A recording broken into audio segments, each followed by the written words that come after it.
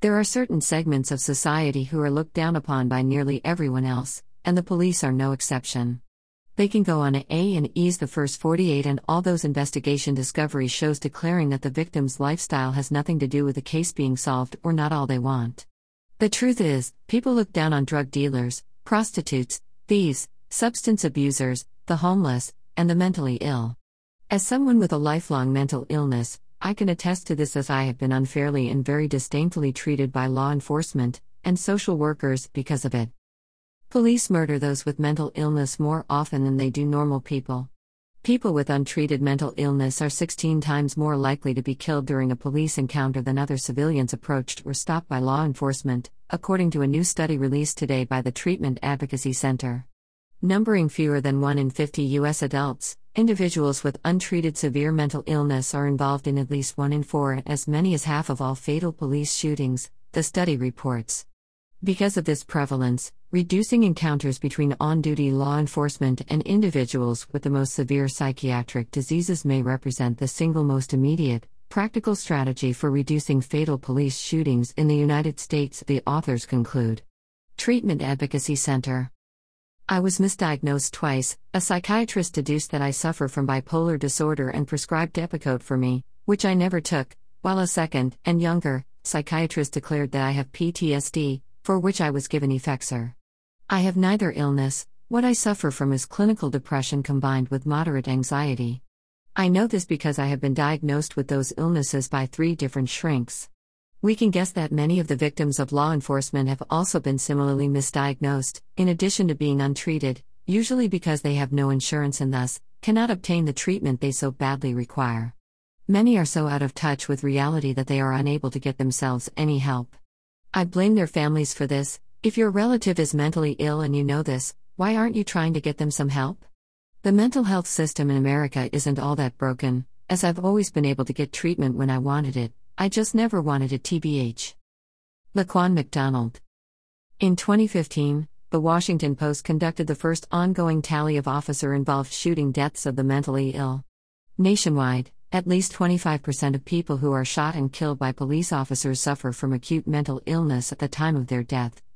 People with untreated mental illness are 16 times more likely to be fatally shot during an encounter with police than people with their mental illnesses under control. According to the Post's 2018 tally, 1,165 civilians were fatally shot by police. Of those, more than 200 were confirmed to be mentally ill. Someone needs to be paying attention. Unarguably, mental illness isn't the only factor involved in fatal police encounters. Race is one that is often talked about. But the link of mental illness to police brutality doesn't have the same publicity. Cassandra Stout, IBPF. It's scary enough to be a minority in a white-dominant country where the police view anyone of color as a threat, but to be mentally ill as well is absolutely terrifying. It is one reason I hate to drive. I always feel that I am being singled out by cops even though I am driving the speed limit, obeying all traffic laws, and not doing anything else that can be considered suspicious unless singing along to songs on the radio is criminal. Police have become the default responders to mental health calls, write the authors, historian David Perry and disability expert Lawrence Carter Long, who analyzed incidents from 2013 to 2015. They propose that people with psychiatric disabilities are presumed to be dangerous to themselves and others in police interactions. Take one of the most discussed recent police brutality cases, the Chicago police shooting of Laquan McDonald, a black teenager killed while acting erratically and holding a knife.